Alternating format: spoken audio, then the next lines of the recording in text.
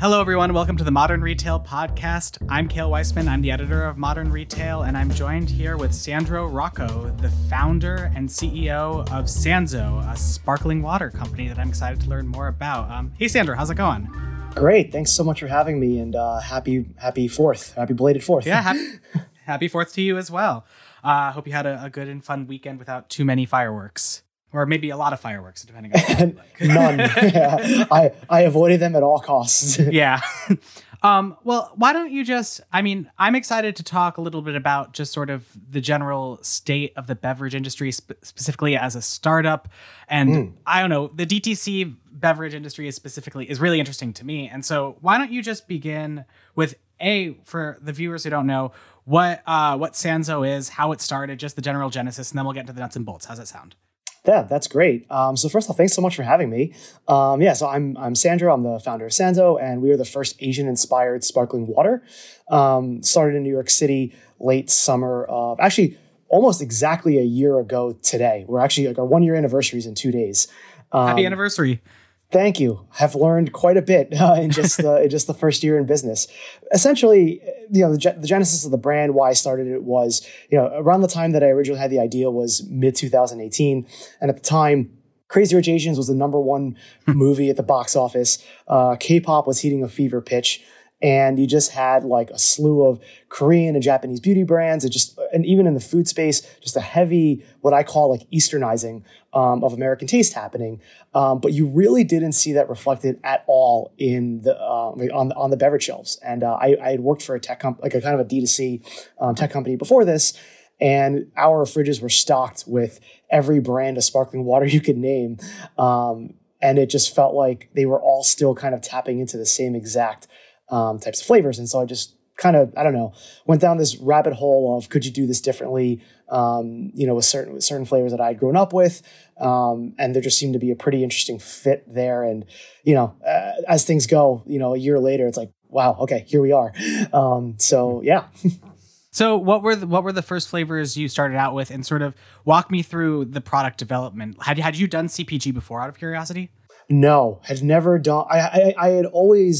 I've been enamored and always liked the food and beverage space. Like I enjoyed eating and drinking. Yeah, same.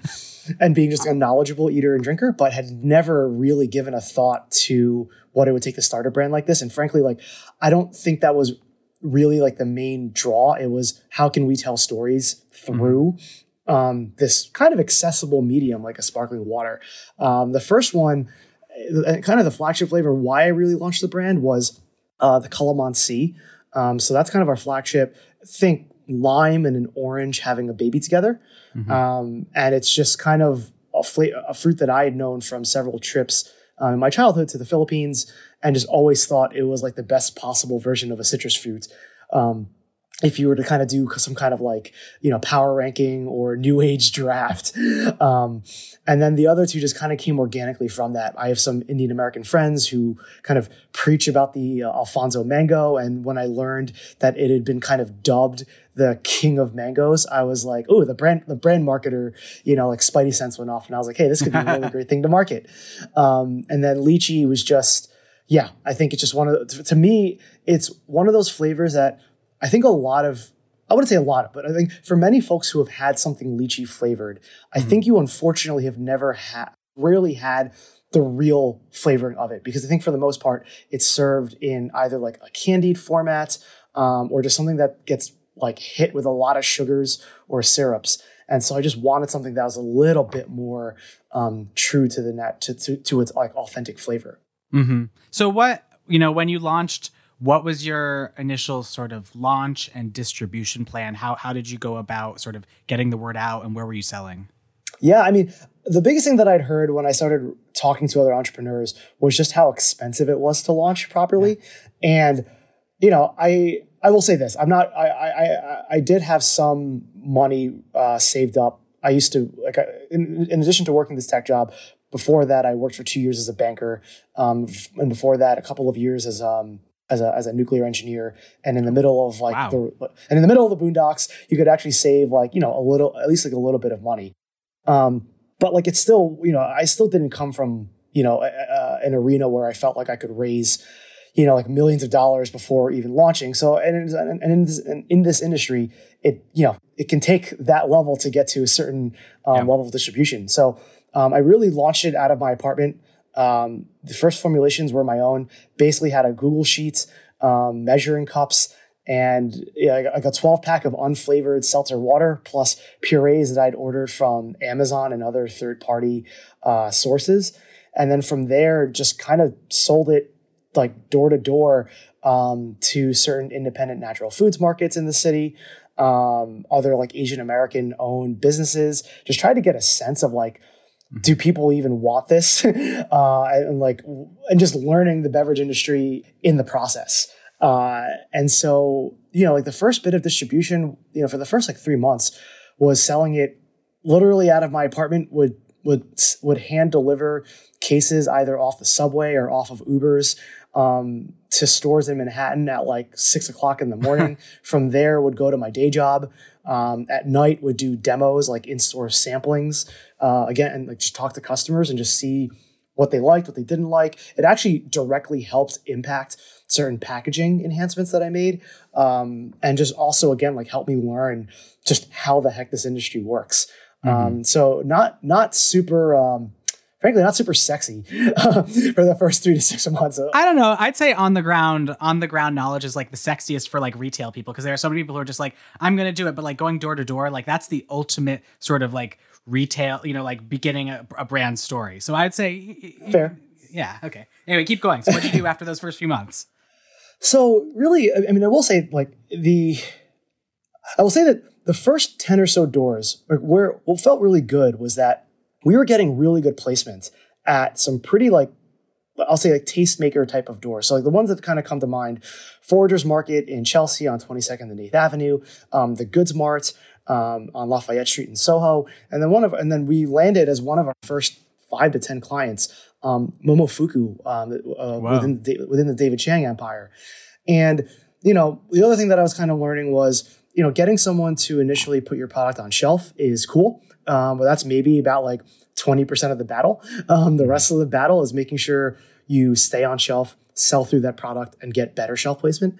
And fortunately, like we were just seeing really outsized sales velocities on shelf next to pretty well backed beverage brands, either coming from one of the big CPG brand companies or folks who were in seed, Series A, Series B.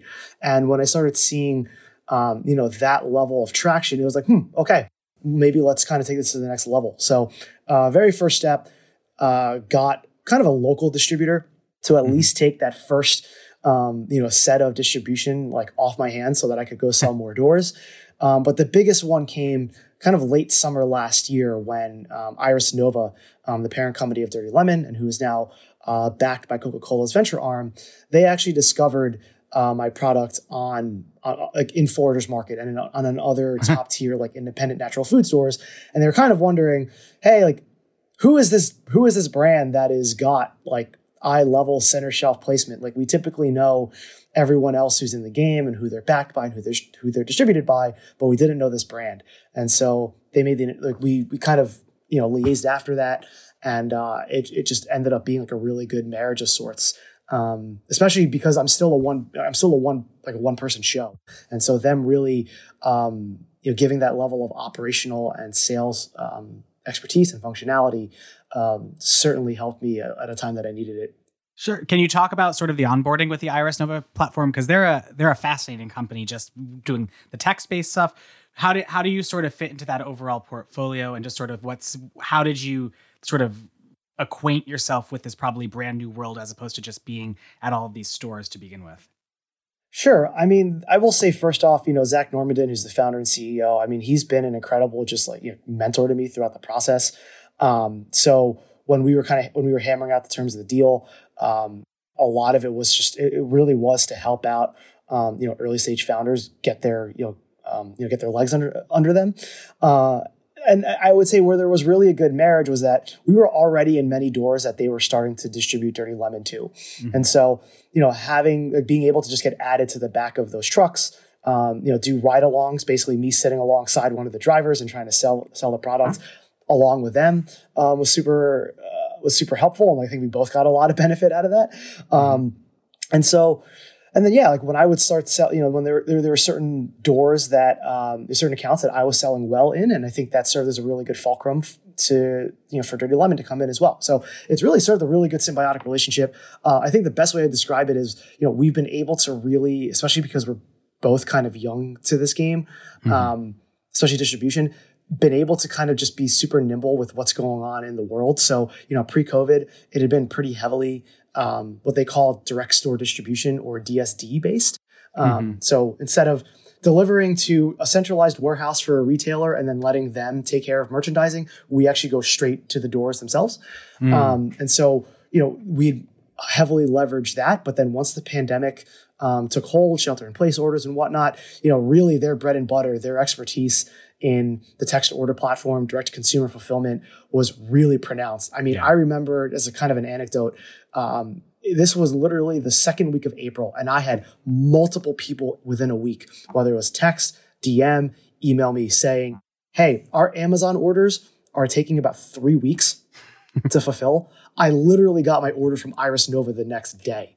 These are friends in New York and Los Angeles. And I think that really showed the power of the customer experience you can have when you do e-commerce fulfillment operations, kind of the right way. Wow. Before coronavirus, were you doing, what was sort of the mix with online e-commerce sales as opposed to your other wholesale distribution hubs? Yeah, it was about 70-30 to 80-20 wholesale. Okay. So e-commerce business was about 20 to 30%, which was still for beverages. We had a little bit of organic lift to us. We got some PR, basically.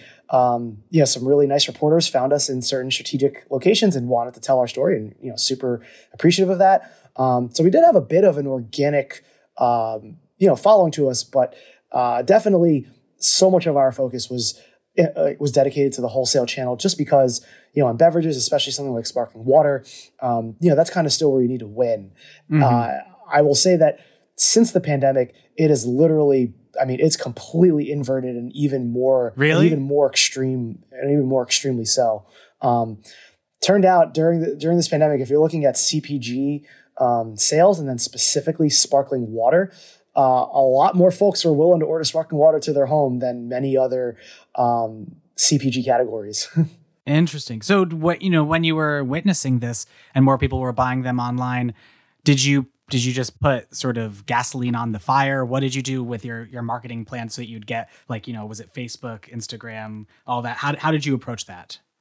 Sure thing. So I will say that my world before this, I used to work for, over the last 5-6 years, basically had a chance to buy up almost every digital platform you could get experience on, and a little bit of offline. Basically, the only things that we did not do were billboards and television, but we did do a Subway takeover, obviously all the other, paid channels that you could do in addition to that.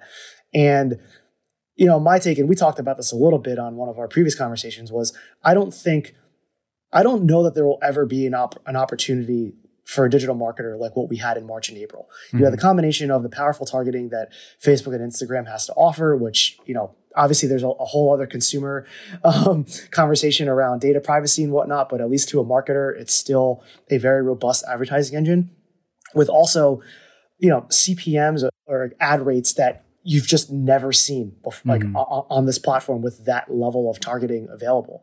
And so, I saw it really as an arbitrage opportunity. So to answer your question, it did dust off the DTC playbook pretty quickly. Email marketing, you name it. We started sending product out to certain influencers that we had already been talking to. And then I'd also say the big thing, if I'm being like fully transparent about this and talking about like the organic side, was pretty early on. I don't want to say it's like a pat on the back, but just kind of the experience of being, I think, an Asian American founder.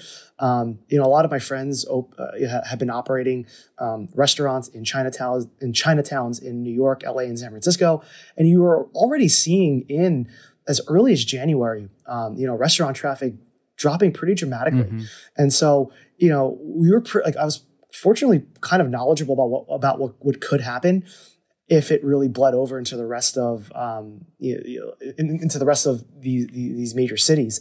And so kind of early on, we kind of aligned ourselves with these partners. We're already starting to make contributions. And then, it's certainly like literally the first day of shelter in place orders in New York City, we were already messaging about, how we were going to help out, a lot of the restaurant partners who had helped us, launch our brand. And I do think that for certain consumers who are kind of knowledgeable about that as well, I think that charitable contribution component certainly helped.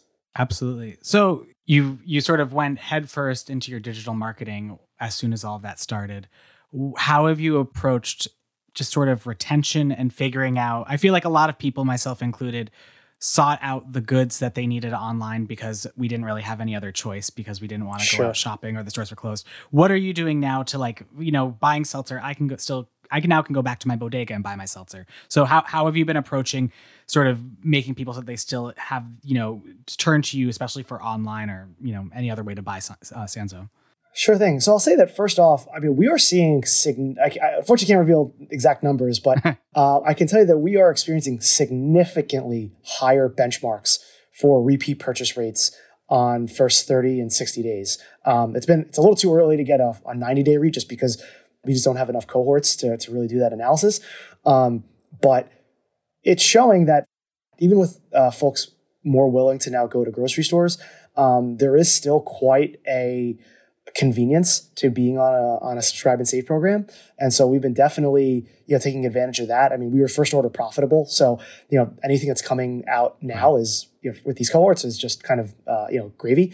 To the point you're raising though, I will say that we're being pretty sensitive to what's going on in the market. Again, like coming from a previous era of, just burn through money on customer acquisition costs, and then just kind of hope and pray that you'll pay it back.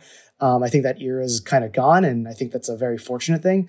So, a lot of what we've been focused on, I would say for the last several weeks has been turning our attention back towards the wholesale side. Mm-hmm. We still have a very healthy e-com business, but and I think I may have told you this on one of our previous calls, but you are starting to see CPMs, tick back up, as to your point, whether or not they should. Shelter in place orders are relaxing. Who knows if that continues, given the last few days of reports. But we're being pretty sensitive to what's going on in the market. And I think that's been why, again, I've been really focused on trying to stay as lean as possible. We haven't raised a ton of money from VCs early on. And so I think it allows us to be pretty prudent with our cash. Absolutely. So what are you, now that you're beginning conversations back, some places are reopening, it's that's a whole other can of worms, but are your conversations different or slightly, how are your conversations with wholesale distributors and stores? Are they now more amenable to you because you've been able to grow this way? What are they looking for? Are they, because they don't know what's going to happen, are they taking smaller orders? Great question. Yeah. So fortunately, and if you know much about like the beverage industry, there's this thing called resets, which basically means every month, they're deciding what else is going on shelf. Are we rearranging things in the store, et cetera, et cetera. We had an early soft commitment from Whole Foods pre-pandemic that they were going to get us in. And very fortunately, last Wednesday, they cut their first PO and we're going full steam ahead. We're launching. Congratulations. That's huge. Thank you. Yeah, we're launching in 50 Whole Foods across the New York tri-state area, which to me is just an ultimate vote of confidence in what they think the brand can become. Hopefully that's also a good shot of confidence to other early stage food and beverage entrepreneurs. I think there's been a bit of I'll say there's conversations within the space around, post Amazon acquisition, how friendly are they towards, smaller brands? I can't speak to like the overall portfolio, but at least for one brand, getting that level of commitment, you're kind of in the middle of this pandemic has been necessary is a strong word, just because we have had already strong e-commerce uptick. Plus a lot of our wholesale partners from before the pandemic are starting to come back online. But it is certainly, I think, very helpful for me to now know, okay, great. We now have like an anchor retailer that we can build like really a core thesis of the brand on. So, we're full steam ahead there. We should be launching in all 6 or 7 Erewhon stores in Los Angeles later this summer. So another great anchor for us to have on the West Coast. And from there, as you know, if you talk to other folks, like that serves as a really good basis to start having conversations and engaging with other folks, with other retailers. So we're using this as our launch pad. Absolutely. So, now that you have these bigger players that are doing these bigger orders, how do you as a, smaller beverage brand, how are you telling your brand story with just having your canned there and hoping that people buy? Because a lot of what you said earlier was that, Sanzo is about storytelling. You're a sparkling water brand that also has these Asian flavors. How are you getting that across, especially when you're going to be at a Whole Foods, which is a huge environment, and there are a dozen and one different sparkling water options there? Sure. So I think the very first thing I'd say is I think this actually plays to our advantage in a world where typically the playbook would be, you get into Whole Foods, then you launch a bunch of in-store demos with a bunch of field marketing, handing cans out, doing this, that, and the other. And those kind of tactics tend to be, I'll say, reserved for folks who have a significant amount of capital, just because it's kind of inefficient. It's inefficient, but it's effective still, at least over the course of the long run. Yeah. And I think Ben Whitty, the founder of Recess, I think I can't remember who he said it to, but he recently had a quote basically saying that, brands now are being discovered digitally and on your feed. And I think I could not agree more with that assessment. So when I think about our Whole Foods launch with, I'll say a more traditional 4-wall strategy being out of the mix, I do think it's now up to what can you do outside of the 4 walls. And, Ben and what he's built at Recess, I think is a great example of how to drive trial and conversion outside of a store. I mean, I'm not even sure how many folks really know what their distribution is, but their brand footprint and their voice is outstanding. And I think we're kind of benefiting from a similar, for obviously different reasons. I mean, he's obviously playing to a very different audience and brand messaging than we are. But I think I think we view brand building and storytelling and its impact on sales and long-term brand building the same way. Because to your point, there are, I think I read a stat where there's like literally a couple thousand new beverage brands that launch every single year. Yeah. And so if you're going to win on shelves, you do have to be doing something different. And it's, again, it's like if you're removing demos from a store, you really have to have something outside of the store to be compelling and drive trial.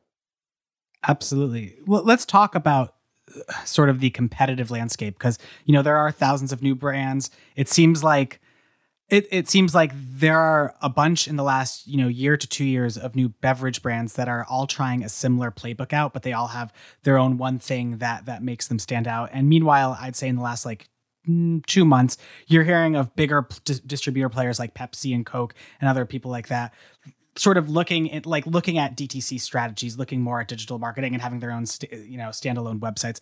What do you think has changed? How have you sort of looked at the other players in the space? And, beyond the fact that your product is different from other products, how have you looked at, competitive differences, and how has the overall beverage industry changed, since you've launched, over a year ago? Sure. It's a big question. I'm sorry. Yeah, no. I mean, I will say this, when I first entered, so I did my initial R&D, basically decided, hey, I think I want to start this thing in mid-2018. We actually launched in mid-2019 and we're now in mid-2020. Yeah. I will say that a lot of how I got my initial knowledge set around beverages and whom to work with and whatnot was because I basically traded information. I was basically trading, hey, I'll sit down with you for 3 hours and teach you everything I can about digital and digital marketing and e-commerce. In exchange, you teach me about beverages. Because I think to that point, really no one was super knowledgeable about it. I think you would put up, even when you would go to someone's website, the calls to action would be not shop now. It would be find us in store. Yeah. And it would take you to a map. I think for the betterment of, I'll say, early stage entrepreneurs, it's definitely a better business model. at least to get off the ground, right? Like if you can ship someone directly their product, if you're on Shopify, you get your money in the door immediately as opposed to having to wait for net terms from a distributor and whatnot. It's definitely a better business model. So I think to that end, that is certainly healthier for the ecosystem, especially now as, there's a pivot towards, I guess, operating more capital efficiently. So I think that's great. I still think that we're only in the early innings. Even for these big brands, it's still, it takes a little bit to learn the tricks of the trade and how to run this. And look, at a certain point, you really get humming and you're really good at it. But I think if you only started picking it up during the pandemic, there's still quite a bit to learn. Mm-hmm. Absolutely. What are your thoughts on the bigger players? Do you view them much more competitively? Do you think they're going to try and enter into your sort of the sort of startup drink space? It seems like they are paying more attention to startups and new entrants than ever before, but maybe I'm wrong. Who's this? Sorry? The bigger guys like Pepsi and Coke and all them. Sure. I mean, the thing in this world, it's still, and I mean, who knows after the flurry of M&A that was done over the last decade, whether there will still be super acquisitive. Yeah. But I do think that there is still, like, if you just look at, I'll approach this a little bit from just from an outsider's perspective, like almost from the perspective of someone from the media or as an investor. Mm-hmm. There is still an amazing amount of and I hate to use the word symbiotic because it sounds like such consultant speak, but there really is like a synergistic or whatever, like relationship to a big CPG buying a smaller brand, especially one that has developed a true brand audience moat. Because what they can offer from a distribution standpoint, and what we as a brand can offer from an audience and engagement standpoint, it is truly hard for both sides to replicate. Mm-hmm. And I'm not even sure if you talk to a brand manager at one of the big CPGs, whether the incentive is really even there for them to incubate a smaller brand. When I talk to my friend, I have a friend who worked at strategy at PepsiCo, and it's if you're going to launch a new brand, you really have to be sure that out of the gate, it can be doing, 9 figures in revenue. And that's a dream at maturity for an early stage brand. And so when you just funnel that through organizations. I mean, I used to work for one of the biggest, one of not the biggest bank in the United States at JP Morgan. And then also worked for, a startup apparel brand. And now obviously starting from scratch at my own, startup beverage brand. Truly the incentives for what you're going towards at each of those companies is just dramatically different. And so I do think what's true and what is valid is you'd better have something that can't be easily replicated by a big CPG. And if so, and I think it's a fair question that folks across the value chain ask, which is, can someone else, do this? And I think it's a fair question. I think, and obviously from a biased and self-serving perspective, I think it's a little more difficult for, a Coca-Cola United States to launch a lychee sparkling water. Could they do it? I guess so. But, a lot of what I'm building this brand on is the culture and the stories that we're telling and the true bridging of cultures. And I just don't know how you do that organically by having a 10,000 store plus launch at onset. I think it's something that I do think great brands, take a little bit of time to incubate. Absolutely. All right. You sort of hinted at this earlier, and I wanted to talk to you about this because this is how we first met, where I talked to you about the Facebook boycott that a lot of the bigger companies are doing. And given your background as a marketer, I don't know how perfectly this relates specifically to Sanzo, but I just love to, it's been a few weeks since we first chatted. What do you think that these boycotts of these bigger companies going off Facebook is actually having an impact? What do you sort of see happening now as compared to what you thought of it when it first happened maybe 2-ish weeks ago? Yeah, I mean, as we talked about, I think when we first talked, it was North Face, REI, Patagonia types. Yeah. And I think our first conversation was, well, let's wait till a bigger domino, falls, and then it'll get interesting. And then Unilever dropped. And then I think I emailed you and I was like, oh, this is interesting. I still think though, and look, there's been even more, data that's been out there. So I'm not coming up with this firsthand. This is all, if you just kind of read and keep up with what's going on in the space, more most of the spend that comes on Facebook and Instagram ads are coming from SMBs. not as much the big players. So, and it's almost well documented that a lot of these brands have the privilege to kind of turn off their direct response Facebook and Instagram advertising and reallocate it, elsewhere. And so, I haven't really seen a ton of change in the marketplace as of yet. I will say that privately, there are a couple of folks who are trying to put this together in the SMB world, but even the verbiage kind of like directly addresses the fact that we can't actually go dark. So this isn't a boycott. It's more of just a call to action. So with all of this, I kind of regret to say that right now, I kind of think Zuckerberg's right. And it's not really very, very nice. But to his point that these folks will come back, I kind of think they will, unfortunately. And even if they don't, it may even be that spend it may be right now that they're using this boycott as an A/B test on whether all digital marketing even works for us. And if you kind of do the game theory behind it, it's like best case scenario for them. I think they find that nothing actually changes, in which case they can pull all of their spend. And in a middle term scenario, well, hey, the media hoopla has kind of died down and they can just kind of just put back in their insertion orders and no one will notice.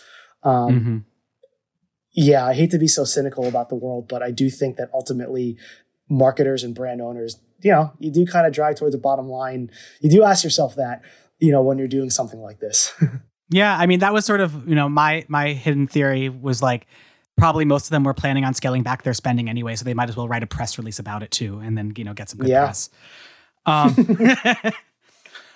right. Moving back to your specific company. Well, what are your specific, if there are any expansion plans or new flavors, sort of how are you going about that? Has that been altered by coronavirus? And also how has your sort of growth been altered by now being under a bigger umbrella? Iris Nova. Oh, so they're actually not, they're a partner, but there's nothing really, tying us. They're just like, we're part of, I'll say this, we're partners by choice. Yeah. So at least as far as expansion plans, the biggest thing is, we had some ideas around, do we launch a new flavor this year and whatnot? And, if you're kind of like the biggest thing that's been, I think, kind of advised for early stage brands is probably not the best time to launch a new flavor unless it's already at the finish line and you've already gotten it ready to go. And I would also say that fortunately for us, each of our 3 core SKUs is selling very well. And so, to the extent that we can just stay hyper-focused on selling these 3 SKUs and gaining distribution as folks come back online, I think that's what we're focused on. I think the biggest way that I would think about how I'm trying to expand the business, it really is trying to come from a place of empathy and high EQ, which is where are consumers at? Are they more going to stores? Are they ordering stuff more online? And wherever that is, we'll try to meet them where they are. And I think very fortunately with the Whole Foods launch, I think that situates us super well to at least drive traffic there. And other retail partners of that ilk. But then also, we do have this really, I think, kick butt e-commerce platform with Iris Nova that allows customers to buy us there and access our beverages super quickly. Through the end of 2020, I think it's making distribution gains and then continuing to optimize what we're doing on e-commerce and, where that lands us, as long as that's healthy revenue, then we can really start forecasting out for, even bigger and bigger distribution gains. Absolutely. All right. Sandro, this has been great. Thank you so much for joining us. I really enjoyed this conversation. Likewise. Appreciate it. Thanks so much for having me. And thank you for listening to this episode of the Modern Retail Podcast, a show by Digiday. Our producer is Pierre Bien-Aimé, who also produced our theme music. If you haven't already, please do subscribe and head to Apple Podcasts to leave us a review and a rating. See you next week.